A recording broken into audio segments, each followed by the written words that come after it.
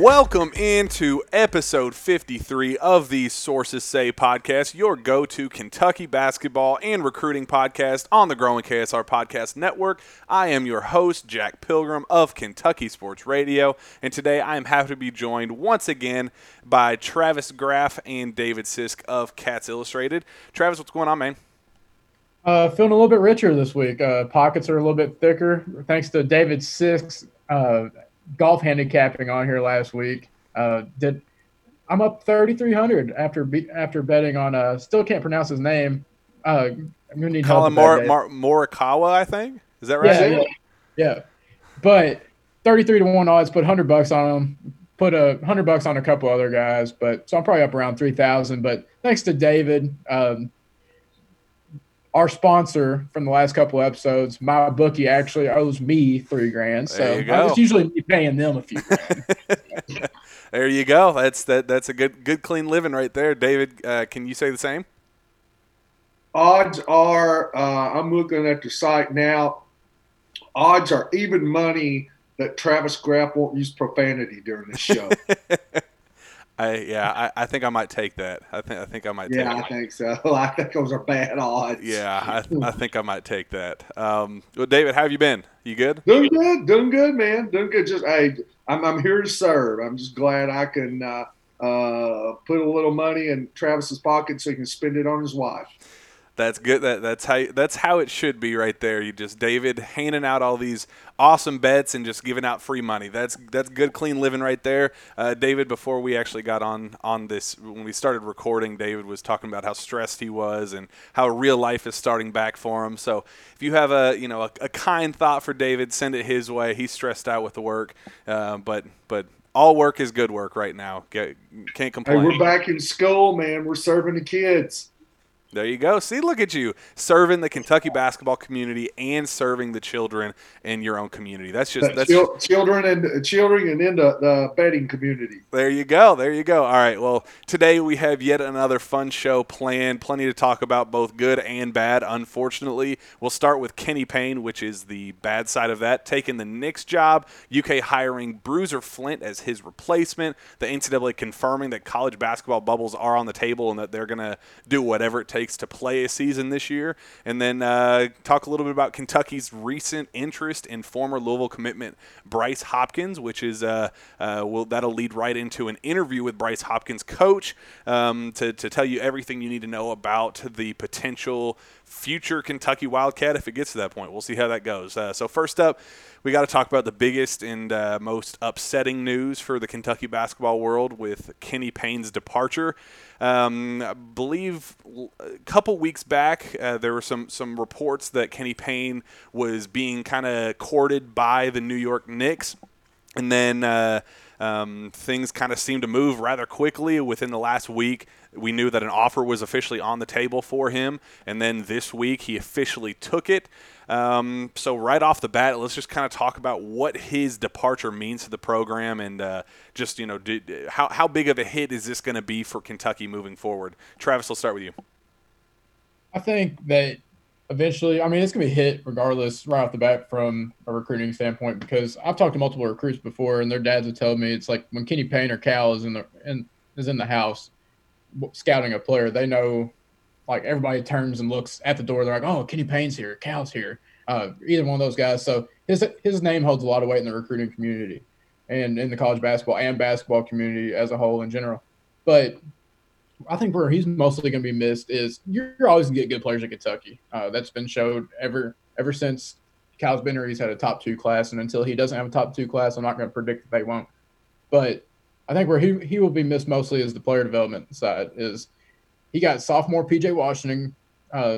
Once P.J. transformed his body, he got the go-to post move. He got perimeter work going, along with some other P.J.'s trainers. Nick Richards had a big jump. Those are a couple in the recent years. But throughout Cal's history, it's like if you see a big man with like a right hand over left shoulder jump hook, or if he's a lefty going left hand over right hand jump hook, that's a staple of Kenny Payne. He develops one go-to move.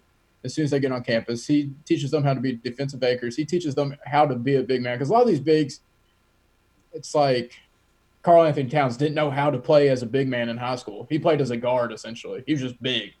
And if you talk like Kyle Tucker's interviewed all these players and their dads. If you read anything he says, any quotes from any former player on Kenny Payne, it's nothing but glowing reviews, and he seems like an awesome guy to boot. Now, David, do you think this is going to hurt Kentucky worse from a recruiting standpoint or from a development standpoint? Where do you think this loss is going to be felt the most? Well, it's hard to say because he was so good on both ends. I did a story last night, came out this morning, and I talked to 3 Power 5 coaches, a current Kentucky player's parent, and a recruit's parent. And everybody was like, it's a tough blow, but Kentucky will be fine. There's a good staff there, and the player's parent told me that he left a lot of mentors, so he wasn't worried about his son being there at all without Kenny, although he hated to see him go. But one coach told me, he said, you hear a lot about a coach. He's either a really good recruiter or he's a really good on the player development front and on the bench. He said, you rarely see – you see an assistant coach, and we can all think of him. You see this guy and go, man, he's good with the players. You see this guy, man, he's a really good recruiter. He said Kenny Payne was top of the line on both ends. So there's not many of them. I think Kentucky – you can't say – another guy told me, he said, yeah, you could say Kentucky recruits himself, but he said that's not fair to John Calipari. And he just gushed. This was a Big Ten coach. And he just gushed about how good John Calipari is. His words were legendary. He considered him really the face of college basketball. And so, Kenny Payne, one of the top assistant coaches anywhere. The New York Knicks wouldn't have been after him if he wasn't. And the New York Knicks didn't bring him in to recruit. They brought him in to work with guys. And one thing kept coming over and over was how good he is with players behind the scenes. And he talked about the recruiting. He said, yeah, he can recruit, but it's important that you're there for them once you get them on campus. And he said that's what Kenny Payne was so good at. So I think Kentucky's going to be fine, but, man, those are big shoes to fill on each spot. So I can't necessarily say one's going to be missed more than the other because I think he's good at everything. Now, something you brought up, David, that I forgot to say, that we did a roundtable yesterday at Cats Illustrated talking about what it means for him to be gone. And you're talking about what he's like behind the scenes on campus. Something that, like you said, there's been multiple people that I've talked to throughout his time in Kentucky that say that he's pretty much like a father figure to them at their second home in Lexington, away from their original home, wherever they're from. UK recruits players from all over the United States, and they come in and feel comfortable under Kenny. And I think one thing too, I think Kenny was like a buffer, and you guys may know more than I do. You were at Kentucky home games last year. I'm watching them on TV. So you guys would know more. But, we all know Coach Cal can be rough around the edges. He coaches them hard. He's a confrontational coach. He's a tough love coach. And I know for my days in it, assistant coach was always the guy who kind of got there in between and said, hey, don't listen to how he says it. Just listen to what the meaning is behind it, how he wants you to get better. And I think Kenny Payne was a guy who served as a buffer between Coach Cal really getting on them and the reasoning behind it. Yeah, I mean, on that note, I mean, you saw, when Coach Cal got ejected, the first man up was always Kenny Payne. He was the guy that would kind of take the reins to close out games and, post-game press conferences. If it was an ugly loss, sometimes Coach Cal would just send KP out there to kind of, ease the tension of the media, the fans, all that stuff, while Coach Cal could kind of, be the guy to take less of the heat and, not say something stupid. He was kind of always the crutch for Coach Cal, in just some of the worst moments overall. So, I mean, that is going to be a huge hit in that sense. But on that note, why do you think that the first job that he took after Kentucky ended up being an assistant job in the NBA versus what we all kind of expected, him taking a kind of a high major college coaching head coaching job? David, do you know why do you think this is the job that took him away from Kentucky? It may be to add to the resume because I think there's so much into the NBA background now. Let's face it. I think any blue blood program that hired a coach right now, whether it be Kentucky, Carolina, Duke, Kansas, whoever, I think one of the first things they would look for is a guy, a college coach, but has the NBA ties, a Billy Donovan, Brad Stevens. You always hear those names come up for those kind of openings. I think that just makes it more attractive in the recruiting circles that, hey, this guy, he worked the player development in the NBA. So I think that's really big. And I go back to Coach Mick Cronin. I remember he was at Cincinnati with Bob Huggins for years. And he left Bob Huggins to go to Louisville with Rick Pitino. And I was a big Bob Huggins guy, and I wasn't crazy about that move. And he said, look, I've got to show that I've got basketball on my resume outside of Bob Huggins' Cincinnati. I need to diversify here. So I just look at it kind of as diversification that, maybe more than that, because I think it probably just makes it more attractive. But on that end, I can't believe – he's up in his 50s. He's 53 right now. And if you think that if Cal stays here 5 more years, how good is that going to look on his resume, though, when at the same time, he has more experience, but, he's damn near 60 whenever he gets – I think he's probably the next head coach at DePaul if this hire comes through at DePaul. I think – I don't even know. Are they still looking at hiring the guy from the Kentucky Athletic Department as AD? Dwayne Peavy. Last I had heard, what's the last update you had, Jack? I'm going to pull up the one that Justin posted. Well, just yesterday, I believe, he was named as one of 2 finalists for the job. So he is. Justin said he interviewed and didn't come away with an offer, but was still under high consideration. I think that's what he said. So if I'm the DePaul head coach right now, I'm probably talking to a realtor. If he gets hired. So I just think, but I can't believe as successful and what a reputation he has. And he has just, he's a Hall of Famer as far as assistant coaches go. He's been at Kentucky. He's been under Calipari, and he has not gotten an opportunity to be a head coach.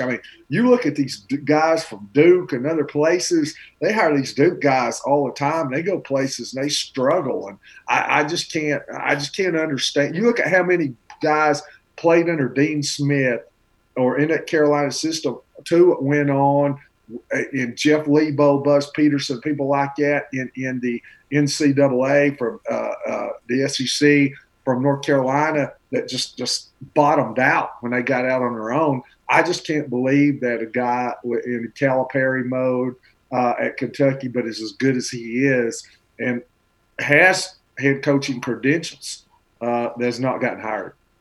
Well, see, my thing is, I'm trying to pull up the 10 highest paid coaches in college basketball. Well, his salary, he was making a pretty good salary at Kentucky. I think it was $900,000 a year. Number one in America. For him to probably make more than that, I can only find like the top 10 lists right now, but I wonder, I'm pulling it up. For him to be, actually, never mind. The point I was going to make was invalid because there's places like Seton Hall, Colorado, Oklahoma State, VCU, places like that have their head coaching salary is kind of equivalent to where he was at, a little bit more. I was thinking that for some reason I was thinking that Kenny got paid more than he did, but so that point's out the window. But it's still fair. It's comparable at least. He wanted to go to a situation that really he felt super comfortable with, because I know somebody close to Kenny, really, really, really close to Kenny. And a few months ago, he said, "I ain't leaving to go anywhere." And talking about college, he said, "I'm fine where I'm at." I don't think he would have went anywhere outside of I don't think he would have went anywhere else besides Kentucky inside the college ranks. So, but you look at you look at the Knicks too, right quick, with Worldwide West and Leon Rose and all that. When they were looking at being hired, remember the Calipari rumors? The Knicks were the ones flying around a few months ago. So, the fit was obviously there. I mean, those are people running the show that he's comfortable with. So, Travis, you saw this in our recruiting little group message last night, but I actually kind of randomly stumbled upon some pretty significant scoop, I think, about why this move was made, and I think it's pretty significant about the future of Kentucky basketball. So I was told late last night, kind of just digging, trying to figure out, why, just kind of the ins and outs of what this move meant, and all that stuff, kind of preparing for this show.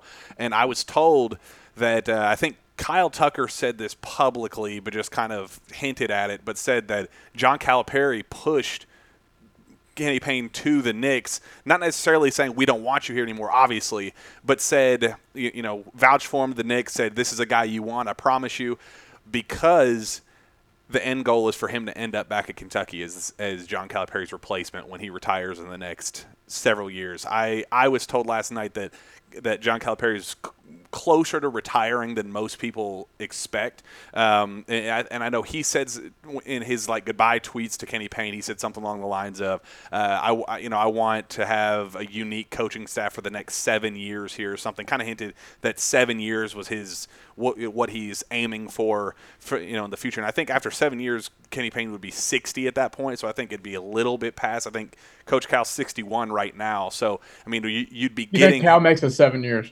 No. That's my point. I would set the over/under at 3.5. I think I would give him 4 or 5 more years at Kentucky, and I genuinely think that this is a long-term move for Kenny Payne to end up back at Kentucky. I'm going to be honest with you. I go the other way. I think he can. I just think, to me, he's energetic, and to me, he's a young 60. I go back to football, and I'm talking about older guys, but Bobby Bowden and Joe Paterno were the same age. Bobby Bowden looked 20 years younger than Joe Paterno. You say that. Come fill my spot at the press box. Drive up to Kentucky, fill my spot in the press box, and then after a close win or a close loss at Rupp Arena, check out the press conference. See how he looks. You think he looks young? Holy crap! Yeah. I mean, it looks like death sometimes. He looks like he is just distraught. Day one to when he got here originally versus where he is now, it's it's very, very obvious that Kentucky basketball. It looks like he's been a U.S. president for 4 terms. I mean, he kind of has. I mean, I don't know. To me, he still looks like Swaggy Cow. He is. To shave the gray beard and all that. He needs to shave it, but he just. We're still saying he looks good. I think he still looks good. Go with the Bob Huggins sweatsuit. Yeah, he does that for some, these random big high-profile events. He did that in the Bahamas, and he sometimes he brings out swag. Does it whenever he plays Bob. Yeah. He does it for some high-profile events. But I'm telling you, Kenny Payne was told to go explore his options, to go have fun, go build your resume a little bit. You can go be with Worldwide West, Leon Rose, go talk to your friends, enjoy the NBA life for a couple years before we're going to circle around back and snag you back up. So I kind of felt, after my conversations last night, felt more confident about the move currently, knowing what it meant for the future of Kentucky basketball, because I will go to war for a dude like Kenny Payne. I'm a big fan. I think he would be a perfect fit at Kentucky long term. I think he just absolutely deserves a head coaching job. And as worrisome as it might be to take a chance on a guy that's never been a head coach at a program like Kentucky, I think that is the type of dude that you do take that chance on, because he is. He's Kenny Payne. He's a legendary coach. He's a Hall of Famer at his position right now, and I think he's only going to get better working with the Knicks. Kind of just building his resume a little bit up, learning how to build more NBA talent from NBA guys, and then heading back to Kentucky in a few more years. I think at the end of the day, it's going to be a long-term positive for for the program if it comes to fruition that way. And it definitely made me feel a little bit better about it. I would be all for it because I've even tried to go back and think about, okay, and we've had this discussion. If John Calipari stepped down, who would you want to see take over? And, the two names really that come up would be Brad Stevens or Billy Donovan, the two we mentioned. Well, Billy Donovan's older than Kenny Payne by about 2 years. So Billy, he's really getting entrenched now. He's done a really good job at Oklahoma City. I don't think either one of those guys will leave. I mean, Brad Stevens signed another extension today with Celtics. Yeah. So, remember we talked about Bruce Pearl even back. Remember when after that game and you were saying, Bruce Pearl was really lobbying for the Kentucky job at the post-game press conference when we talked about how special Kentucky was. Well, he's only 2 years younger than Calipari, so that's no go. So I'm thinking about younger guys who could make it. Who would you like to see? Only guy I can think of is Will Wade. That's the only guy I'd want. So I don't know. We'd have a strong ass basketball team. I'll tell you that right now. I mean, you think about his resources with what you could have at Kentucky. I'm telling you, man, that'd be a strong ass basketball team right there. Without a doubt. And so if we can't have Will Wade, man, I'm going with Kenny Payne. Oh, good. Well, with the negative news that Kenny Payne's leaving comes with some other news that we need to, we got to get some stuff off our chest, kind of go through this decision and see what we think about it. And that is Indiana assistant Bruiser Flint reportedly taking the Kentucky job. I mean, it was within minutes. As soon as Kenny Payne got announced as the next New York Knicks assistant, Bruiser Flint was announced as the next assistant at Kentucky. And it was a decision that was met with to say, I don't even know the best word to describe it. It wasn't overly positive on Twitter. The news of it. I think overall Kentucky fans wanted to see kind of a young, fresh, swaggy coach that could come in and kind of be Kentucky got their chance to bring in a guy, equivalent to a Kim English at Tennessee or what Mike Miller brought into the program at Memphis, that young, relatable guy to these up-and-coming recruits. It seemed like that would be the best fit for Kentucky. And then right off the bat, Kentucky reportedly hires Bruiser Flint, who's John Calipari's longtime best friend, was his assistant. I pulled up his little bio to read off.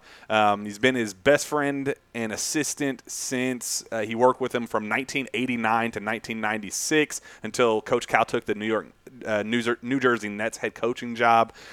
Including his 3 years at Indiana, he has had 30 years of coaching experience, spent 20 years as a Division I head coach, won 331 games. He was at Drexel from 2001 to 2016, and then at UMass before that from 1996 to 2001. He was named Colonial Athletic Association Coach of the Year, 4 times NABC District Coach of the Year, 4 times as well. So he has a deep resume, but is this the fit for Kentucky, Travis?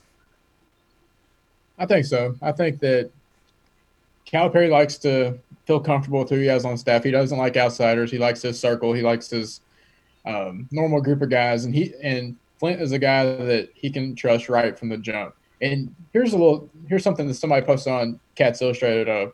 One of the posters on the board said something that I found really interesting yesterday. That everybody's up in arms about who he recruited at Indiana, and people forget that Kenny Payne, when he was an assistant at Oregon from 2004 to 2010, before joining Cal staff, they landed one top recruit in Malik Hairston, and the recruiting classes hovered in the 17 to 25th national ranking range. So, which is what Indiana is getting. Yeah, that's. Yeah, so I'm not gonna write him off completely as a non-threat on the recruiting trail like some people are, but it's definitely like Calipari did not go out on a limb with this hire. I'll say that. Yeah, I think it could be a really good hire. I think it's a high floor hire. I mean, other guys can have higher ceilings, but I think you know what you're going to get with Bruiser. And Calipari knows his work ethic, and apparently he's a great X's and O's defensive guy. And that's something Calipari's been harping on. And I mean, UK is one step closer to Virginia at this point. It's going to be defense and slow pace. It's been like that the last couple of years. There you go, David. Now, before we got on the started recording, you were talking about how you talked to some other Power 5 coaches and kind of gotten, a kind of cast a wide net for information on Bruiser. Just real quick, what did you learn about him, and should Kentucky fans be concerned or excited about this addition? I talked to different people on Payne that I talked to about Bruiser, but it was funny. You talked 1 second, you were talking to an individual, talked about what a great job Payne did with relationships. And I would talk to somebody else, they would say, man, Bruiser's great with the kids. He's great to get in there. He really built strong relationships with the players. So I was hearing different things. I said, it just sounds a lot like Kenny Payne. So I think behind the scenes, what Kenny Payne brought, Bruiser Flint's got a lot of that. He's a Calipari guy through and through. So I think like Payne did when players may be feeling the wrath, especially young players at Calipari, Bruiser understands all that. So I think that's a really strong strength. He's like you say, X's and O's, was known as a defensive coach at Indiana, at UMass. One individual told me, he said, he's got a lot of Kenny Payne in him. He said, probably not as much recruiting juice. Yep. But I'm going to say this about him. A guy who covers Indiana basketball, he's not a Rivals writer. And nobody would know who he is unless I said it. But I've got a good relationship with him. And I asked him about 2 weeks ago when all this started floating around. I said, just what's your opinion? And he said, he's not known as a recruiter in Indiana, but he says, here's the thing about him. He's got a reputation as a straight shooter on the recruiting trail. He's not going to play games. He's not going to cheat. And so he's got a squeaky clean reputation. And I think that's important. I'm going to tell you why, because there's some people not thought about maybe. And I'm going to give you a different angle. I was talking to a real good buddy of mine who works for Rivals, covers basketball recruiting for an SEC team. And this head coach is a good friend with Calipari. And he said, he talked to the coach and Ed talked about this, and he's convinced. He said, John Calipari doesn't cheat. He said, I think he's an honest recruiter. He said, he said, you can't coach the kids as hard as he coaches and cheat and pay. He said it would come back and bite you in the butt. Mm-hmm. And it just sounds to me like Bruiser now, the John Calipari now, they kind of fit each other's mold. They kind of fit each other's mindset. And that's guys who I think want to do it. They're not going to cut any corners, are going with these guys that go the extra mile and they expect the other players and, are pretty tough hombres. When Travis, I think we've said this in our group message too, but Travis, we've talked about this behind the scenes and then in our other group message.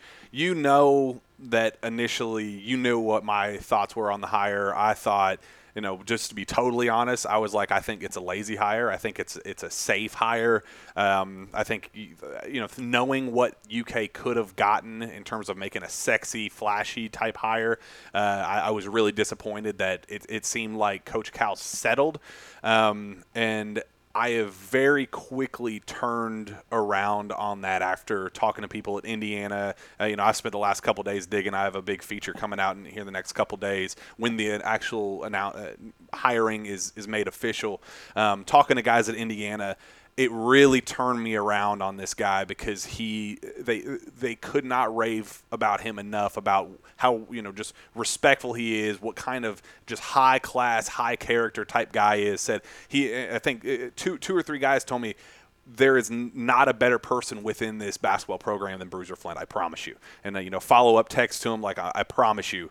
Bruiser Flint is the best guy that you will ever meet in your life, and said, he's just so personable, knows how to talk to these kids, just like David, like you said, just a straight shooter, without a doubt, one of the best people in the business. I mean, shoot, he's been in the game for 30 years. I mean, and if you think about it, he was Calipari's assistant at UMass from 89 to 96. That's 7 years of comfortability for Calipari to know how he works, how he operates, how he is as an assistant, what he's like on the bench, what he's like on the recruiting trail. He knows exactly what Bruiser Flint brings to the table. So when you think of, it's not a sexy hire. It is without a doubt a safe bet.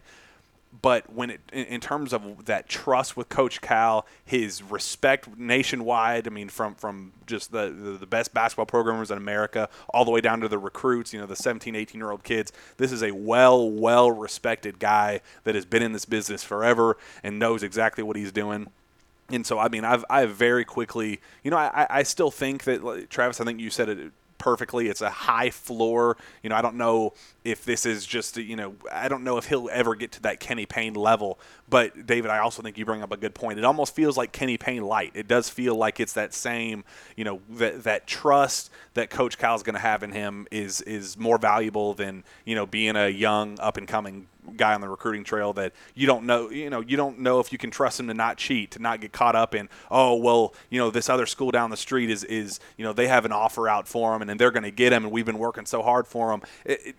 If I just throw just a little bit of cash at him, I bet we can secure a commitment from him. That type of stuff, that recklessness that you get from young up and coming guys is not what you'll get with Bruiser Flint. It's safe, but it's also a smart bet higher. I don't think you're going to have to worry about anybody on a Kentucky staff being in federal court in New York City trying to cut a plea bargain with the FBI to stay out of prison.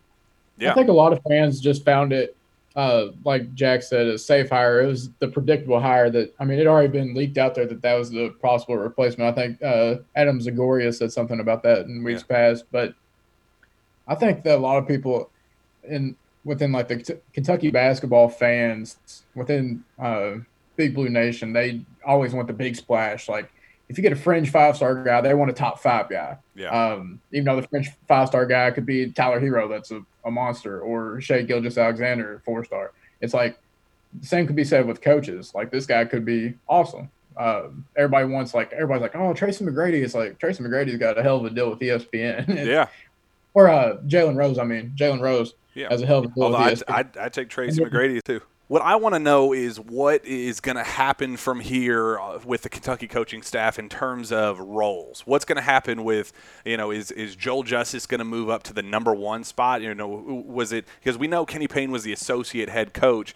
Does Bruiser Flint come in and immediately take that associate head coach tag, just kind of keep things as they are with Bruiser being the closer with Coach Cal and Tony Barbie and Joel Justice kind of keeping those just pure recruiting roles on the coaching staff? I want to get your all's take and see what you think of Bruiser kind of jumping the other 2 guys that have been with the program already. Do you think that the other Kentucky coaching guys are going to be upset if he gets that associate head coach tag? I haven't specifically talked to anybody about like what the order of operations is going to be within the coaching staff, but Kentucky has had such continuity on their staff. Like, football staffs usually have a lot of turnover. Basketball staffs, not as much. Like, you'd be surprised how often, though, like college basketball and college football staffs have infighting with behind the scenes. Just like they think they should go after different kids. They think they should do this differently. Like, competitive infighting, and sometimes it can get nasty. Most of the time, it's productive. I don't know. I could see why some coaches would be ticked off about like they put in the work and then this guy comes in. But also that guy's earned Cal's respect for 3 decades now. So it's I can see both sides of it. And like I said, I don't know what's going to happen in particular with this situation, but it'll be interesting to see for sure. David, what's your take? Do you think how do you think the order of operations is going to go? Whether you have the inside information on it or not. What's your gut tell you, and what do you hope happens? That's a hard question. What do I hope happens? Let me ask you this: what do you think? Let's take Bruiser out of it. What do you guys think the pecking order is right now between Joel Justice and Tony Barbie? I would probably say that it's Tony above Joel on the bench. But I think in terms of recruiters, I think it's easily Joel Justice as the lead recruiter. I think with this move, Kentucky will officially make Joel Justice the lead recruiter for everybody. I think he's going to be the kind of he's going to be the guy that casts a wider net and kind of he reaches out to everybody, and it's going to kind of go from there. Obviously Tony Barbie's going to still do it. I mean, he's still the lead recruiter on guys like Paolo and stuff like that. He locked up Terrence Clark and some other big names in recent memory. So I think they're going to both do a solid amount of work, but I just think at this point Joel Justice is Kentucky's lead guy on the recruiting trail. I think it's just I think he's established himself. He's done a great job building that up, and I think he's earned that role without a doubt. Have you ever noticed you'll look at bios, and I look at a lot of coaches' bios, and you'll see guys who are associate head coach, and they may not have been that top guy you would have considered even on the coaching staff. So I think sometimes it's interesting that guy that gets that associate head coach's role may not be the guy on the coaching staff that you would normally think of. I guess of all things said, I mean, my first thought was Joel, and so that's why I asked what you guys thought about between Joel and Tony, because and I know he and Bruiser are really tight, but if he comes in just cold off the streets from Bloomington and becomes associate head coach, to me that'd be kind of a surprise. So I could say this for anybody, and I'm not saying I'm disappointed in the Bruiser Flint hire. I'm not saying antennas went up, but if he came in and was named the associate head coach, I might have more antennas go up over that than I did with his hire. Yeah, that makes sense. I think that makes total sense. I think that move would definitely kind of indicate that he was, scratching his best friend's back type thing. That we've been kind of having this in the works behind the scenes, that if this day ever came, that you'd be my right hand man moving forward. It would kind of feel like that if that's what it ended up being. And I just think you got to give, even if he is technically second in line due to, just longevity, history and coaching, all that good stuff. I mean, it would make sense for him to have that role, but to be named that from day one, I just think that's, I don't want to say it'd be a slap in the face to the other guys on staff already, but it would just kind of be one of those things where it'd just be like, come on, like ease into that a little bit, maybe. Right, let me ask you all something. Play devil's advocate here a little bit. I'm not saying I disagree with you all at all. I'm trying to just think outside the box. Say with somebody like Kenny Payne, who was coming in that had this recruiting prowess that Bruiser does not. Like, let's say, like, we're not talking about Oregon Kenny Payne. Say it's Kentucky Kenny Payne. Like, Kenny Payne's coming to Kentucky. He just landed all these 5-star recruits. We're going to make him associate head coach. Would you all have a problem with it then? If Kenny Payne came – let me ask you this. If Kenny Payne came in from Kansas, would we love him as much as we do right now, knowing what he's done at Kentucky? We probably wouldn't. That's fair. Yeah. No, hindsight's 20/20. It's easy. It's easy right now to look at that. I love Bruiser. He put Archie in his place on the bench. That was awesome. I was getting ready to say that was one of my favorite moments from last year. Bruiser was going to put him. They basically got in a Indiana street fight, on the bench. So it was fantastic. It was beautiful. Yeah. That's a really good question. Hey, Bruiser's gonna be the worst driver on the staff though, since he's from Indiana. that would be true. All right. Okay. Well, I think we've had enough Kentucky coaching talk and all that good stuff. I think we're going to move on to the kind of the big news of our show that we actually had to pause. If the audio kind of sounds weird that we're cutting off, that it kind of sounds off. Well, actually, we missed the NCAA thing. We'll talk about Bryce first, and then we'll go into the NCAA stuff to end the show before we move into our interview. All right, so Kentucky, we literally just got off the phone with Bryce Hopkins' father. Bryce Hopkins is a 2021 four-star forward out of Illinois. Kentucky has been picking up a ridiculous amount of contact / interest over the last couple days. I believe KSR reported on Sunday night that UK would have interest in the former Louisville commit. Travis, you reported on Monday that contact had officially been made, and to make it even more interesting, Kenny Payne was the one that reached out, which just kind of fascinating considering Tuesday morning, less than 24 hours after the call was made, he ended up taking the job with the New York Knicks. And then I was told this afternoon that Coach Cal called his father on Wednesday afternoon, and then tonight we just put out, by the time you're listening to this will already be out, Kentucky just wrapped up its virtual visit with Bryce Hopkins. So that's 4 straight days of established contact between both sides. Or I guess 3, but plus 1 of interest being known that Kentucky would be interested in this kid. So, I mean, pretty significant news of how fast it seems like things are moving, and just kind of, this is you look at his rankings, he is number 33 prospect in the 24/7 composite rankings, which is obviously a grouping of all of the rankings combined. Holds offers from the likes of Wisconsin, Indiana, Louisville, and Illinois. New offers from Notre Dame, Oregon, and Providence since decommitting from Louisville. So I think it's pretty significant of how much contact is being made between both parties, and that John Calipari is the one to initiate the last two methods of contact. So, Travis, what are your initial thoughts on this kid, and what do you make of Kentucky's newfound interest in the 4-star prospect? We've talked about the last couple of episodes. We've talked about Kentucky vetting other prospects like Davy Jones and other guys, and pretty much just kicking the tires. It seems, I talked to somebody today close to this situation, close to the recruitment, with a lot of knowledge of the recruitment, and he was telling me that it seems like it's a lot more than kicking the tires. And then he said, quote, Kentucky's really trying to get Bryce, man, is what he said. And I think that, like you said, the amount of contact in a short amount of time, there's definitely some interest. And it's interesting because right now he's the 3-man that UK is going after the hardest out of anybody in the class. And just started contact a couple days ago. Like I said, Kenny Payne and Cal reached out, and then he had a virtual meeting with Kentucky tonight. But I mean, his play.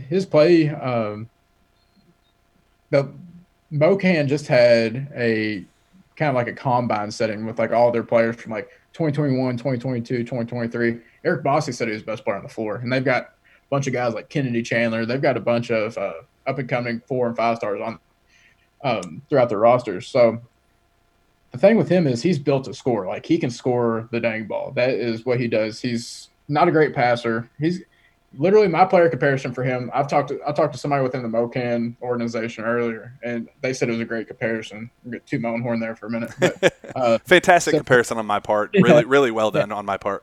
I don't even have to say it was just fantastic. But no, Jordan Wara, like the way that they move, they're not super athletes, but they'll randomly dunk from time to time. Yeah. 3-level score. The way they shoot, the way they move, kind of like slow, but they're strong. Like, they got a strong core, strong trunk.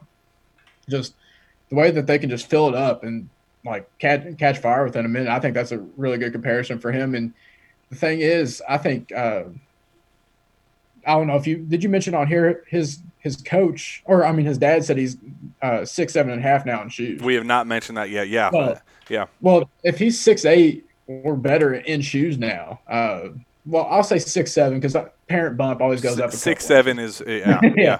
But 6'7", I mean, he's a guy that, like, he's 220. He can play a small ball 4. He can be a stretch. He can be a stretch type of guy. I mean, PJ Washington was 6'7", playing the 4. Mm-hmm.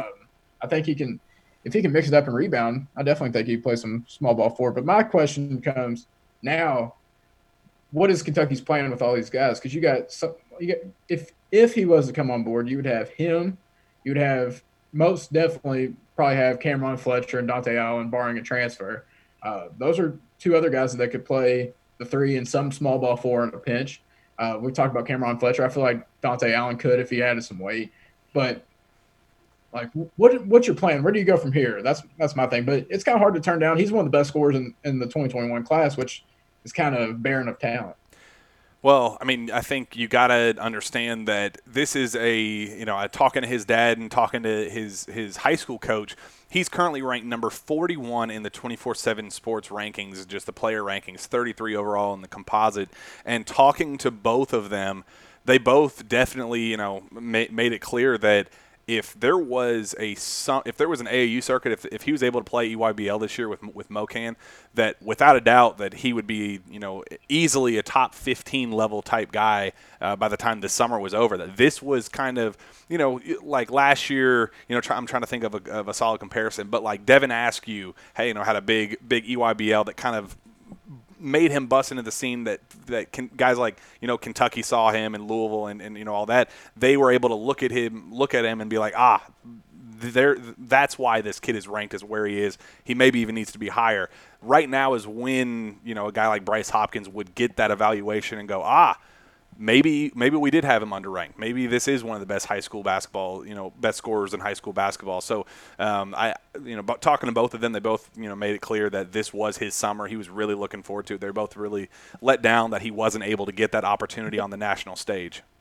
Let me add something real quick too, because it's something that makes me laugh every time I get on social media and I see these recruits. Everybody that is a recruit at the high school basketball level has said, COVID saved y'all, talking about how good that they were going to do in AAU.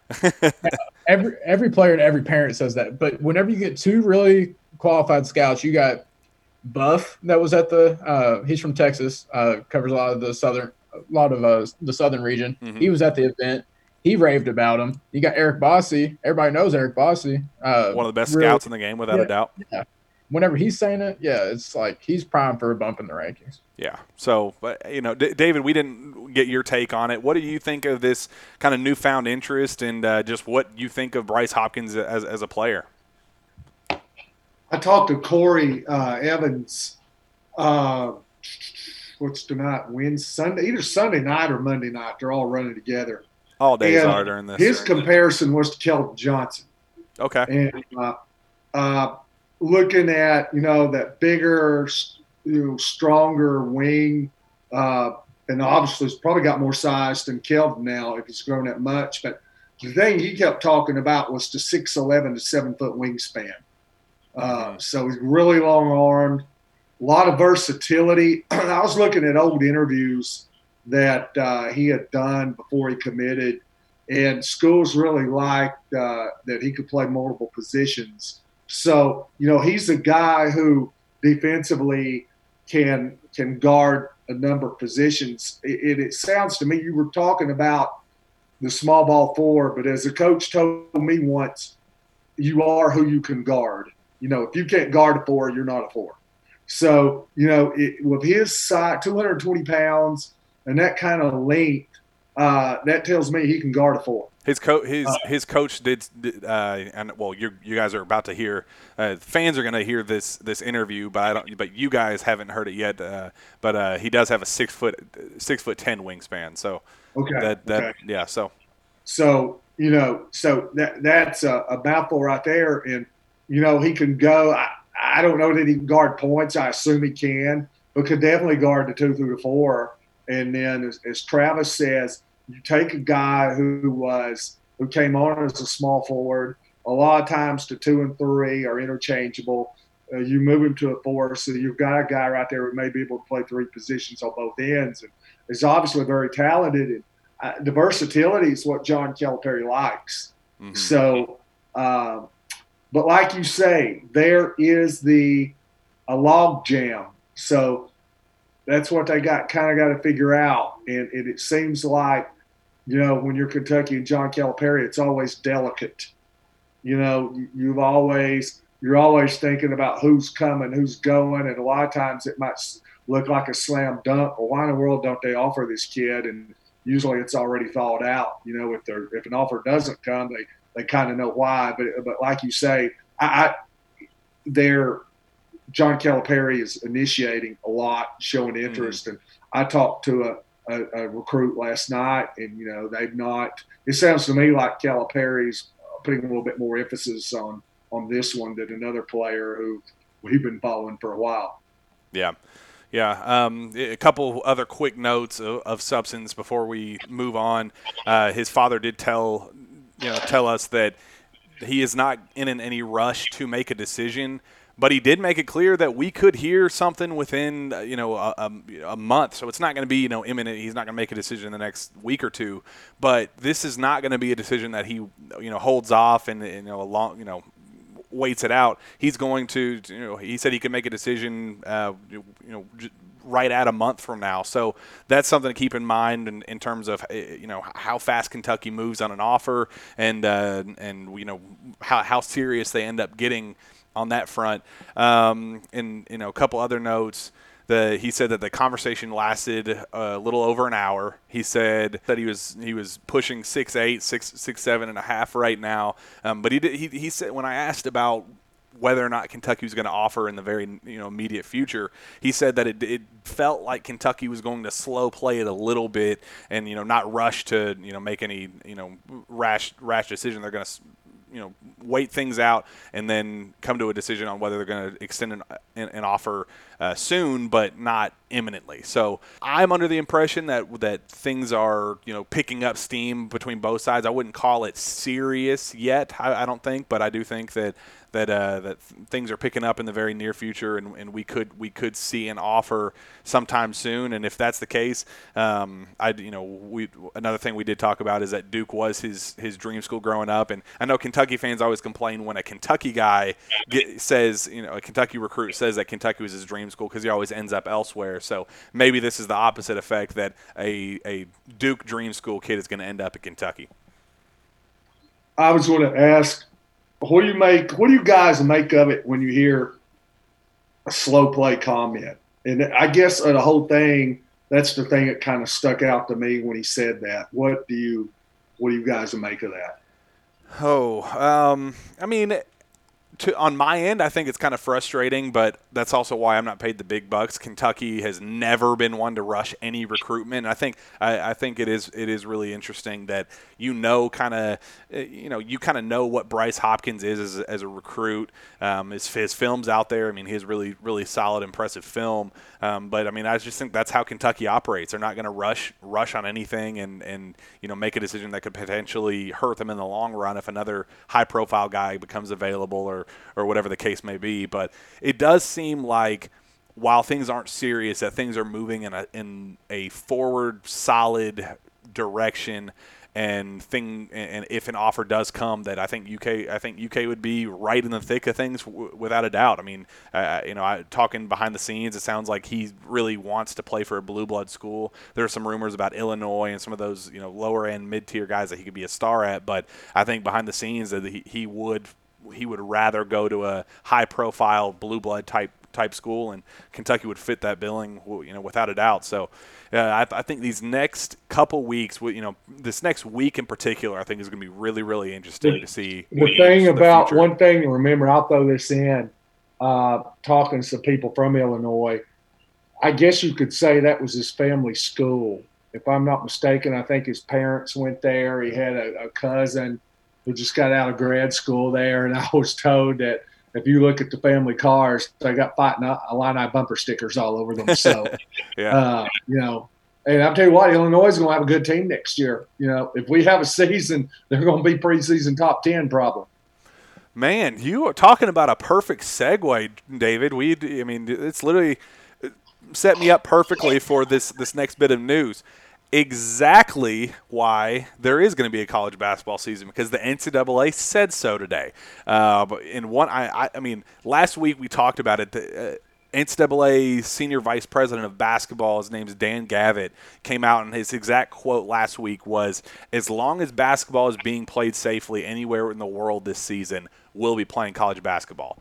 There's a bubble being played down in Orlando that's working to perfection. They just listed yet another week of out of like 3,000 tests, 0 came back positive. That bubble down in Orlando is working to perfection with the NBA, and it really seems like we are headed toward, the playoffs are about to start, and it seems like we're going to be able to crown a champion, a long-time bubble champion for the first time. I know the basketball tournament did a 1 month thing up in Columbus, but this is the first working bubble that's going to crown a champion, and it seems like they are going. The NCAA is at least considering an idea like that, a bubble type scenario that would allow for a basketball season, and they confirmed that this afternoon. They said that that it would have to be when classes are not, in-person classes are not being taken. It'd have to be during the virtual learning / winter break. So it'd be mid-November-ish through December, and I guess into the beginning of January as well, before students get back on campus, that they'd be able to establish a bubble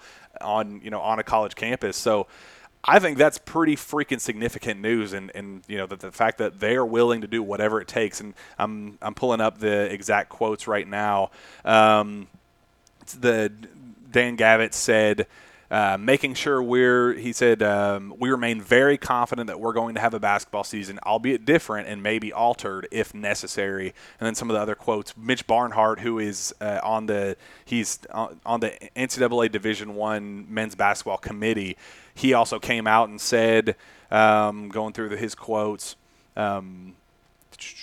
he said, at the end of the day, we're going to find a way to play a championship, and we're going to get through this thing. So it seems like everybody making these decisions they're definitely leaning toward doing that. Looking at the bubble quote, he said, there are some opportunities in the season as well, certainly when classes are in session, where a true bubble is just not a reality for college sports.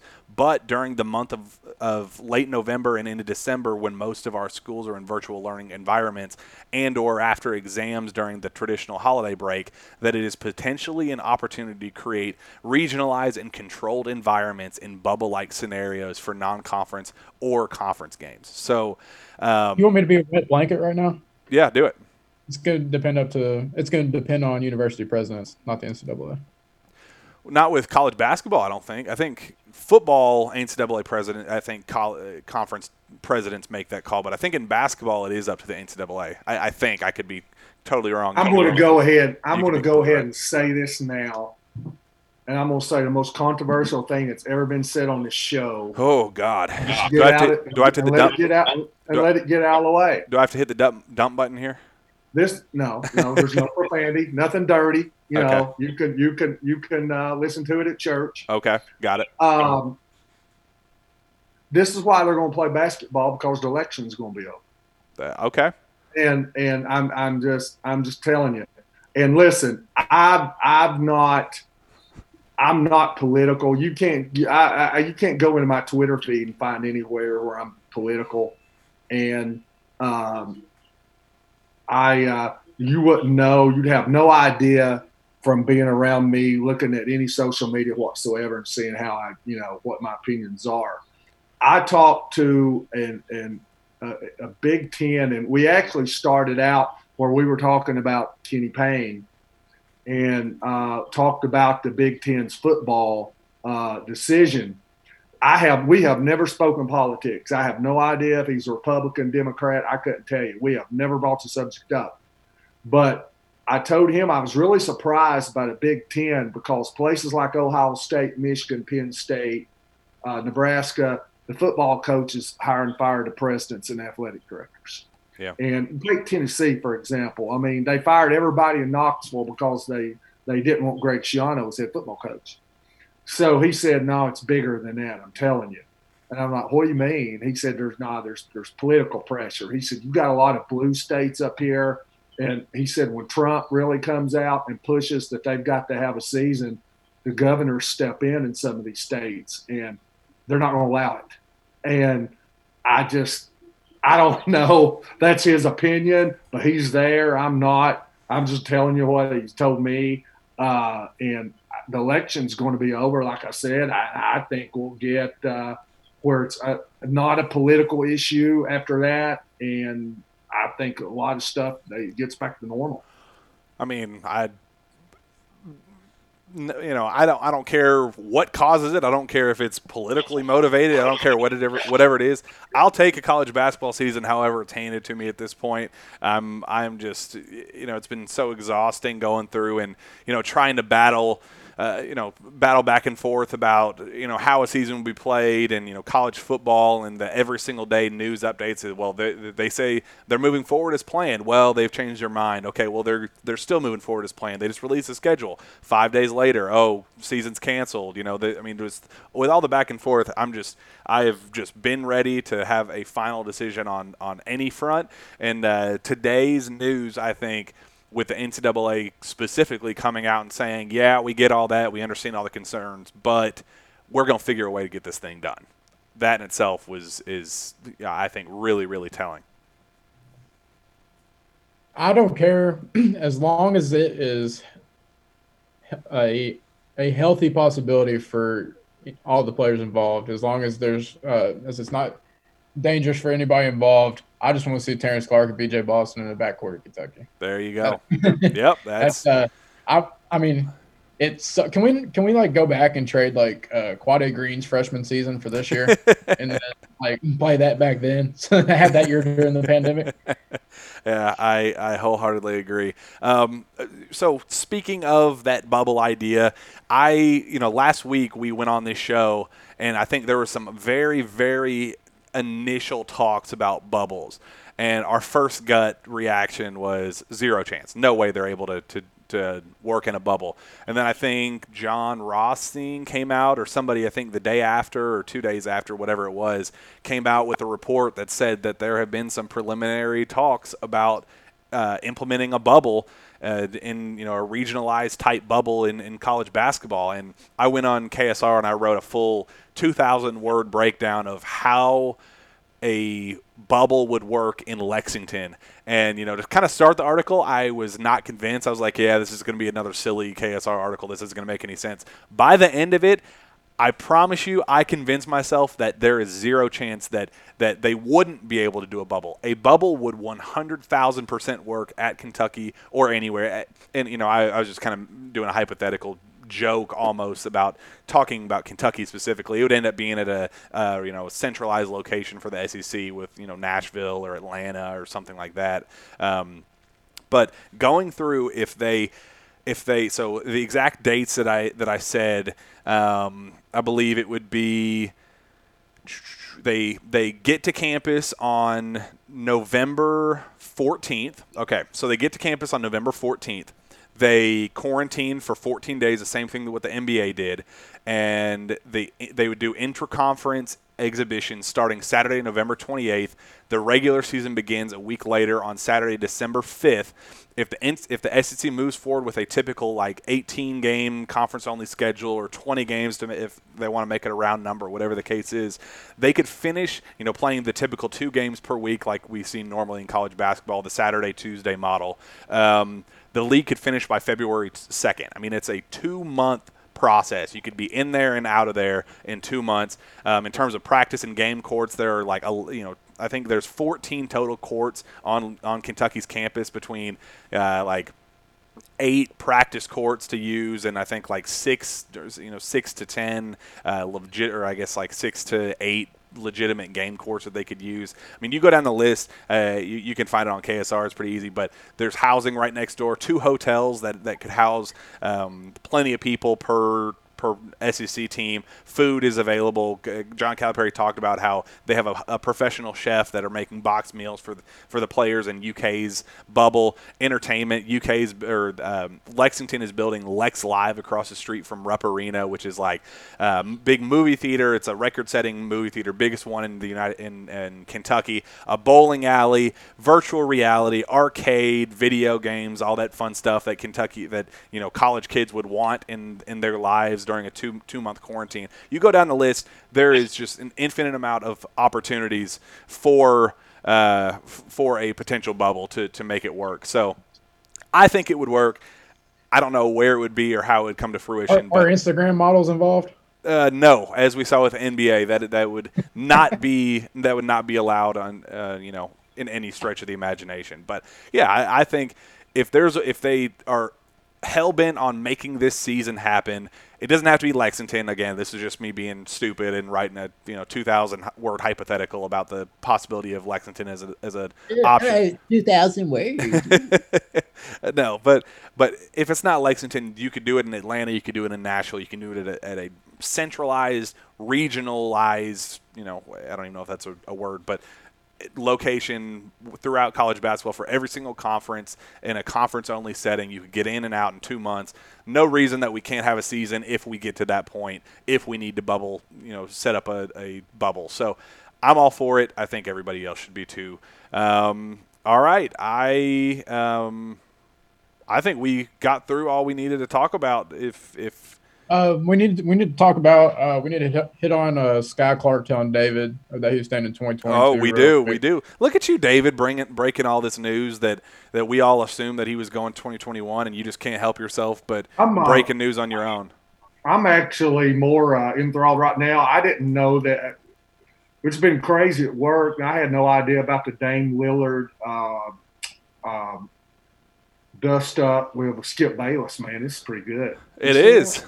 Are you not paying attention to the teacher in class? Are you sitting there scrolling through your phone, being bored? How dare you?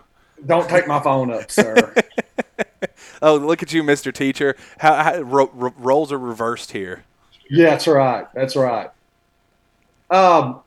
It caught me off guard because we were having a conversation, had no clue, didn't ask really anything about the reclass. He just said, the reclass are staying. And he was just like, I've decided to stay 2022. You're the first to know. So that when I asked him, you're telling me you're not reclassing. And I'll be honest, I've said this on the board. I was one of the ringleaders here of saying that he was going to reclass, just putting 2 and 2 together because, he was taking all his senior core classes as a junior. They didn't duck the reclass conversations. So, I was really kind of caught off guard about it. And now I think there's been some follow-up after that. I know Larry Vault talked to Kenny and some others. And so, and they're saying, well, we're not going to say, you never say never. So I think maybe leave the door open a little bit. So we'll see where we go. But according to Sky, he has all intentions to stay in 2022 class. Well, it's kind of interesting because Kenny, Sky's father, called me Tuesday evening and was talking to me. He's like, yeah, I could see a commitment sometime soon, like in a few weeks. Mm-hmm. And then it seems like though he's letting Sky do his own thing because I think that he was wanting to push off a decision to reclass, which he still very well may reclass. We've seen this 1,000 times. Mm-hmm. But now Sky's talking about wanting to take visits, and pretty much nobody in college athletics thinks that there's going to be official visits anytime soon. But what I was told was that they're wanting to get this recruitment kind of like out of the way, like just wrap it up, focus on training. Yeah. And you all know how strongly I feel about where he's going. And eventually I'll be able to say why that is that I feel that way. But there's some things I can't talk about on the show or can't talk about in writing. But yeah, it's UK still in a phenomenal spot either way. UK, his dad tells me UK still wants them for 2021.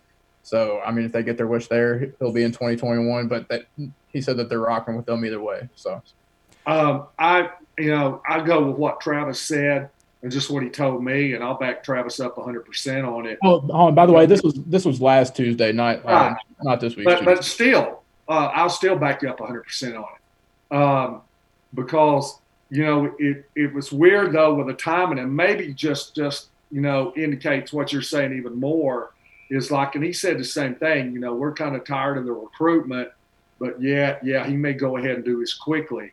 And, he really talked about how they did want to take official visits and things like that.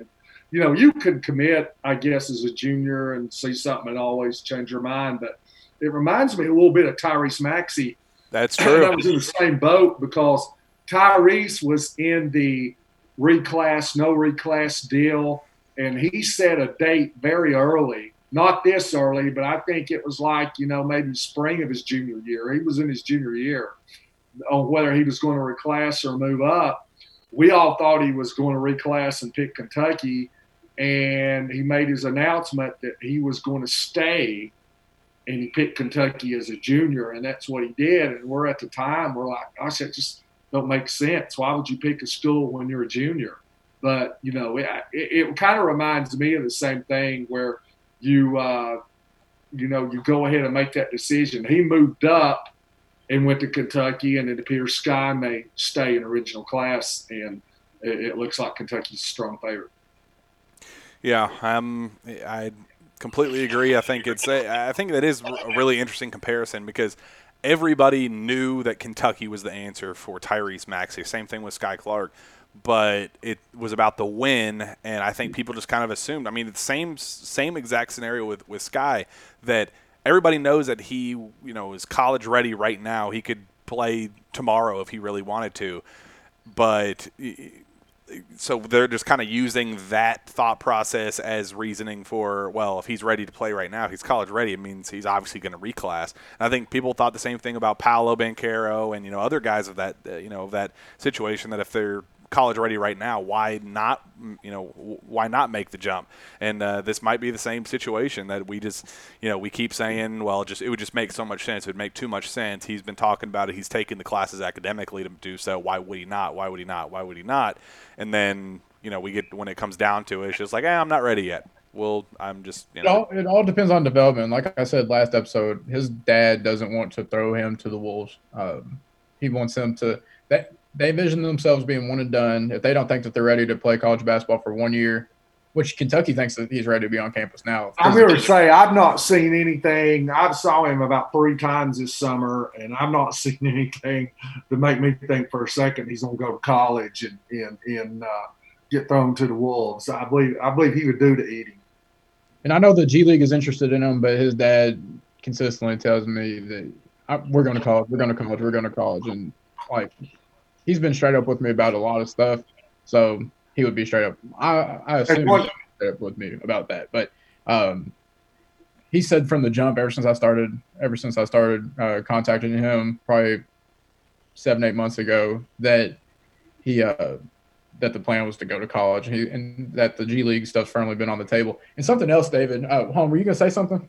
Yeah, I was going to say one thing. This is not one of those deals that was a Kenny Payne recruitment and somebody else has got to jump in. I mean, this has been a Joel Justice. Mm-hmm. It has been the lead guy on this since day one. So, and the relationship's incredible there. Something else that, Dave, if you want to tell the listeners, I was kind of not as optimistic as I have been before last episode, talking about Jaden Hardy, talking about how I wouldn't trade. If I was Kentucky, I wouldn't trade positions with any other college, and that, or was saying that some West Coast teams were really pushing, and that the G League was firmly on the table. David, me and you got a text the other day from the same source. Tell everybody what that was saying. Basically, Kentucky was in Kentucky was in a great spot. I believe it was. It wasn't even close. When that what was said? Yeah, that's what somebody texted me and David that the other day right at the same time, and said, yeah, UK's the leader. Well, I think he worded it differently for you. He said that UK for you. He said UK is the leader. It's not even close, and it says something like UK is still the firm leader is what he texted me. Yeah, not even close was the words to me. Yeah.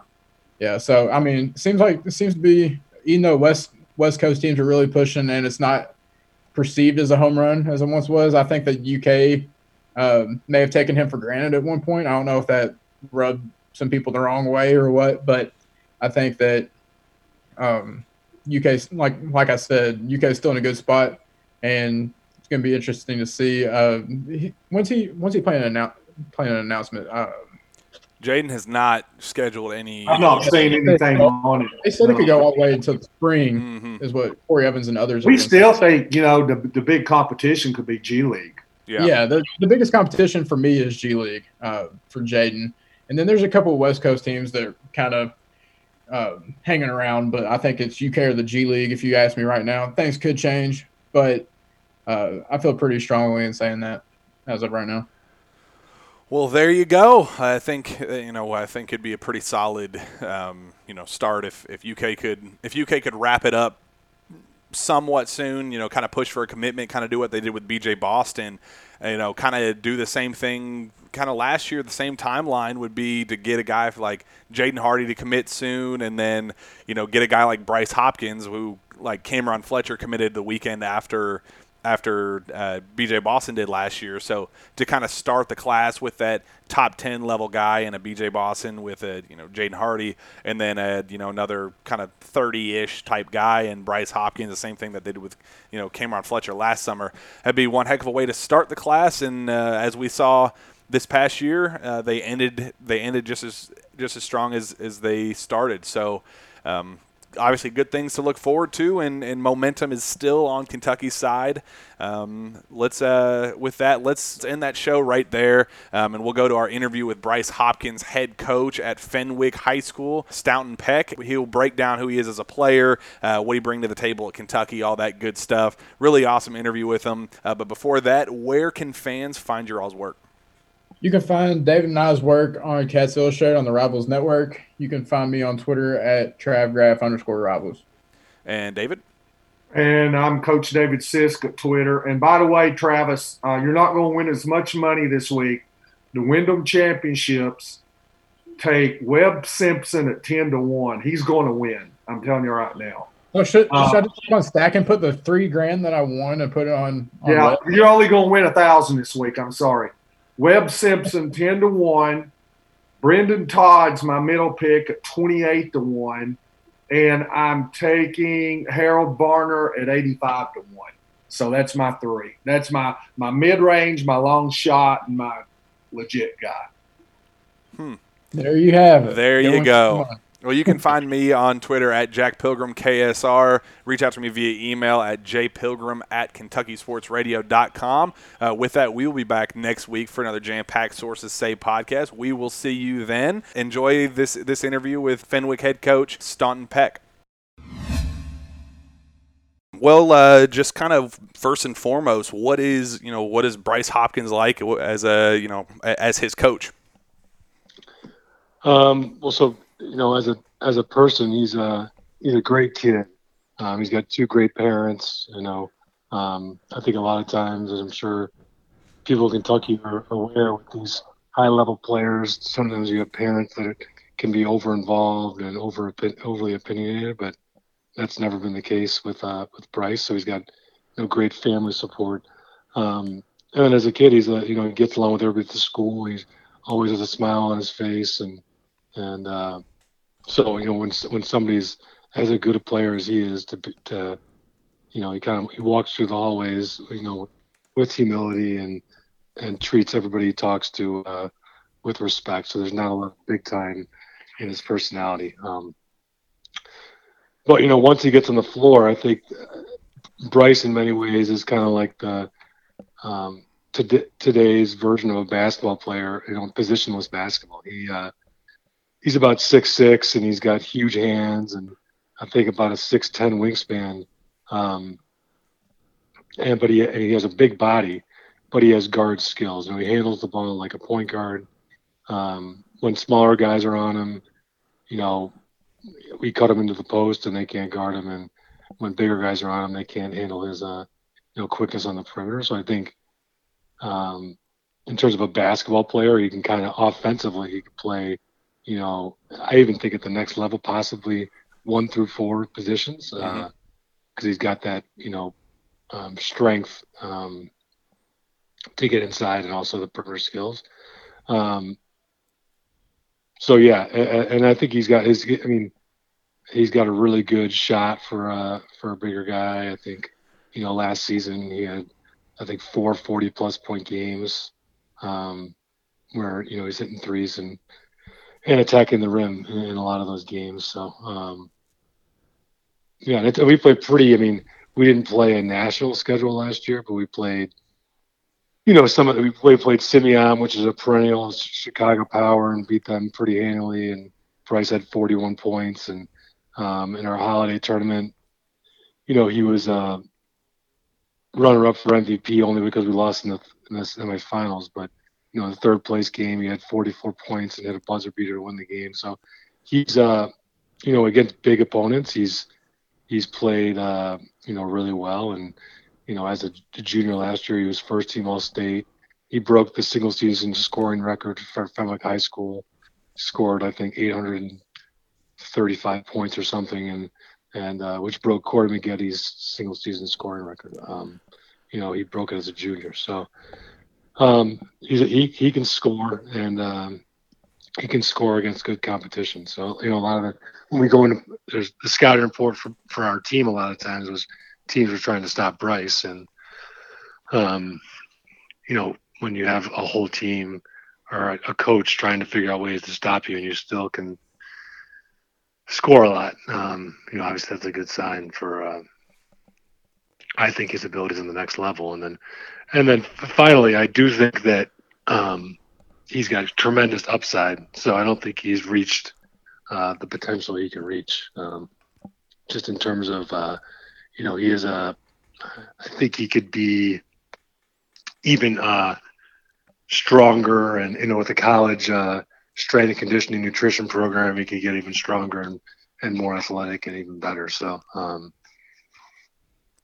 It kind of talking to people behind the scenes and basketball circles, AAU, high school circles. It kind of feels like this, Bryce would have been the perfect opportunity guy for an AAU season this year to kind of blow up and be that one big name to go from the 30s and 40s, that type of ranking range to anywhere from 15, 20, maybe even pushing 11, 12, 13, that type of range. That he seemed like he was primed for a huge breakout summer in terms of just pure rankings, and it kind of seems like he's kind of flying under the radar because he hasn't gotten that summer that summer national publicity that he would have gotten without COVID, obviously. Yeah, I agree. In a lot of ways. I think, if he can be underrated, I think he's a little underrated.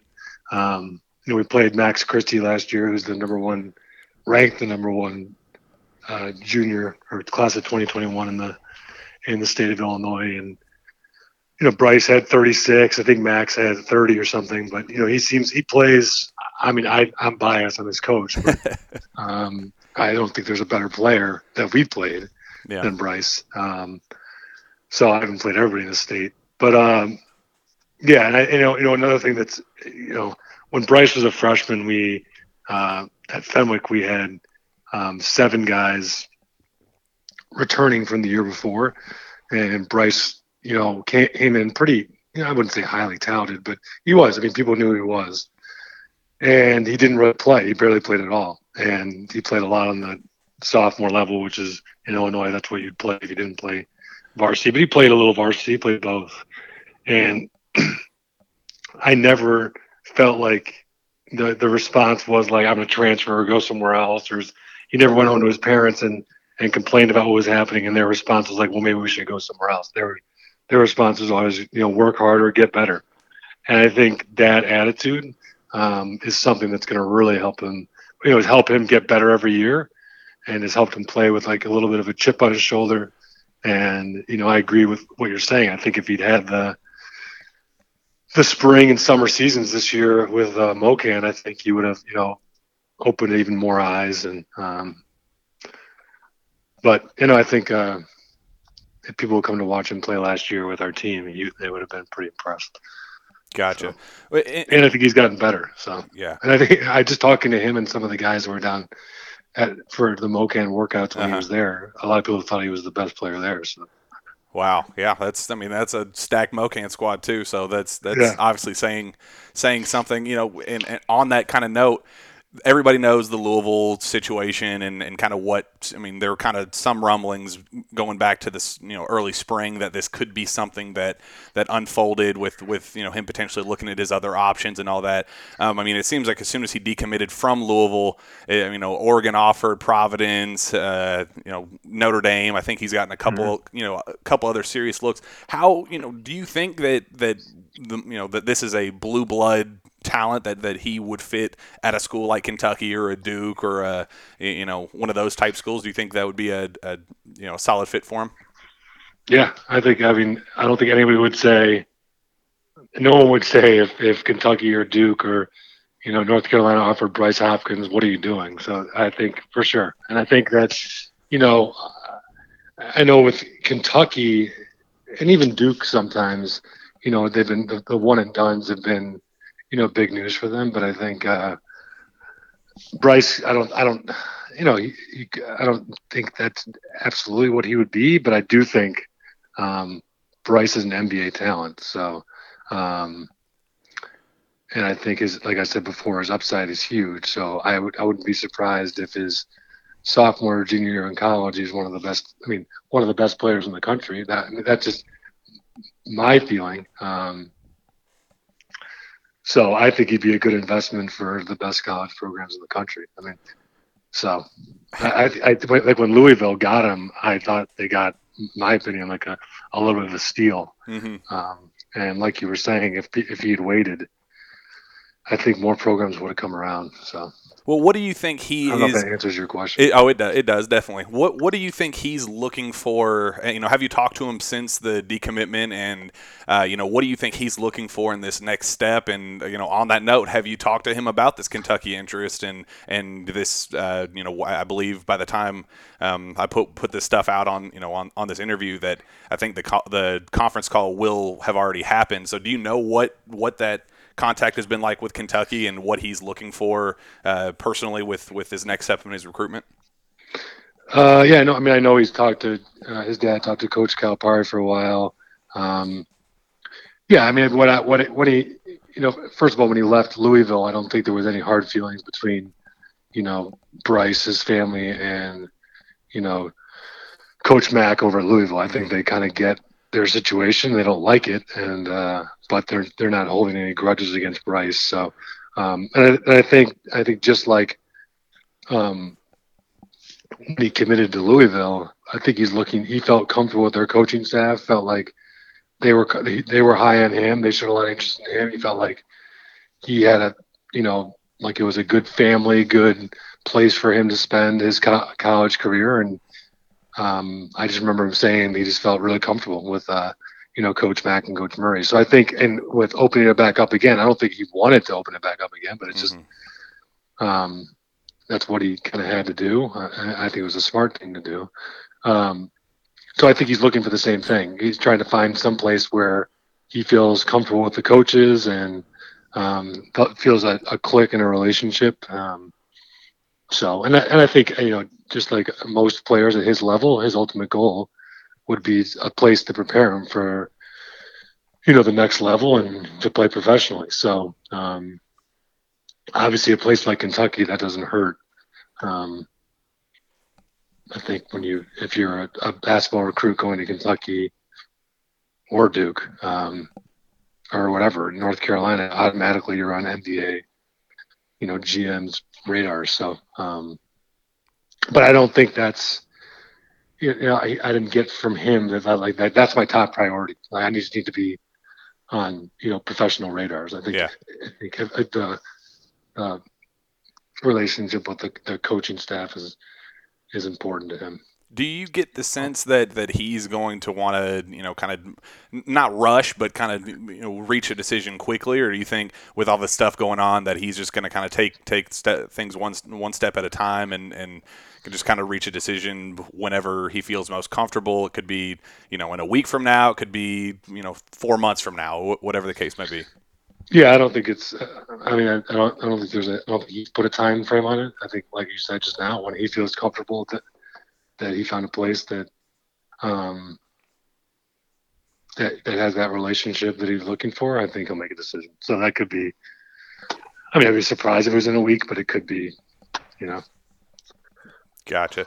I think there were some rumblings kind of behind the scenes that his dream school might actually be Duke of all places. Obviously, me being a Kentucky outlet, that's something Kentucky fans wouldn't want to hear. But there are some rumblings that Duke would be the favorite school if that offer did get that way. Do you know if that's the case or? Yeah, I mean, I've talked to him about. He hasn't really told me. We haven't had discussions about. I don't want to speak for Bryce, so on that, I think he can. He hasn't really we've talked about schools, and I feel like when I have camps with my kids, I ask kids what their dream school is, and half the kids in the place say Duke. So I don't know. I mean, I'm sure some kids some elite players that have gone to Kentucky when they were growing up, their dream school is Duke. So Well, that's kind of a running joke at Kentucky. There are all these kids that grow up and say, "Oh, Kentucky is my dream school," and they always end up at Duke or all these other. yeah, exactly. Jalen Johnson was one that he kind of got headlines by saying, "Oh yeah, Kentucky was my dream school growing up," and then he of course goes the complete opposite way and goes to Duke. Yeah. So it obviously that's just kind of talking with kids. Yeah, that's where I think that the important thing is, and I remember, when Bryce came into Louisville, one of the things he was big on is that, I want people that have interested in me and are invested in me and like confident in what I can do. And I think that's one of the things he said about Louisville. Like if somebody comes along later on in a year, like Kentucky or Duke, like they weren't there when Louisville was there. And that was kind of his thing. Like they were really invested in me. So that goes back to what I'm saying. Like when he feels comfortable and like he has a coaching staff that really has his back. I think that's going to be, big for him. He's got. I mean, like I said before, he's got if you use Fenwick as an example, I mean, we're a pretty good basketball school, but we're not, IMG. We're not. Yeah. But Bryce has gotten contacted from schools every year since his sophomore year, and he's still at Fenwick. So I think that says a lot about, Bryce as a person. It says a lot about Bryce's family and, loyalty. And when you commit to something, you finish it. So that kind of kid and person, I think, is going to be great for any college program. And I have no doubt that if he went to Kentucky or Duke or any of those places, that he would add to the culture and succeed. So, and I mean, he's crazy talented as a basketball player too, but I just think as a person, he's high level and he's got, and that's not an accident. He's got great parents. So.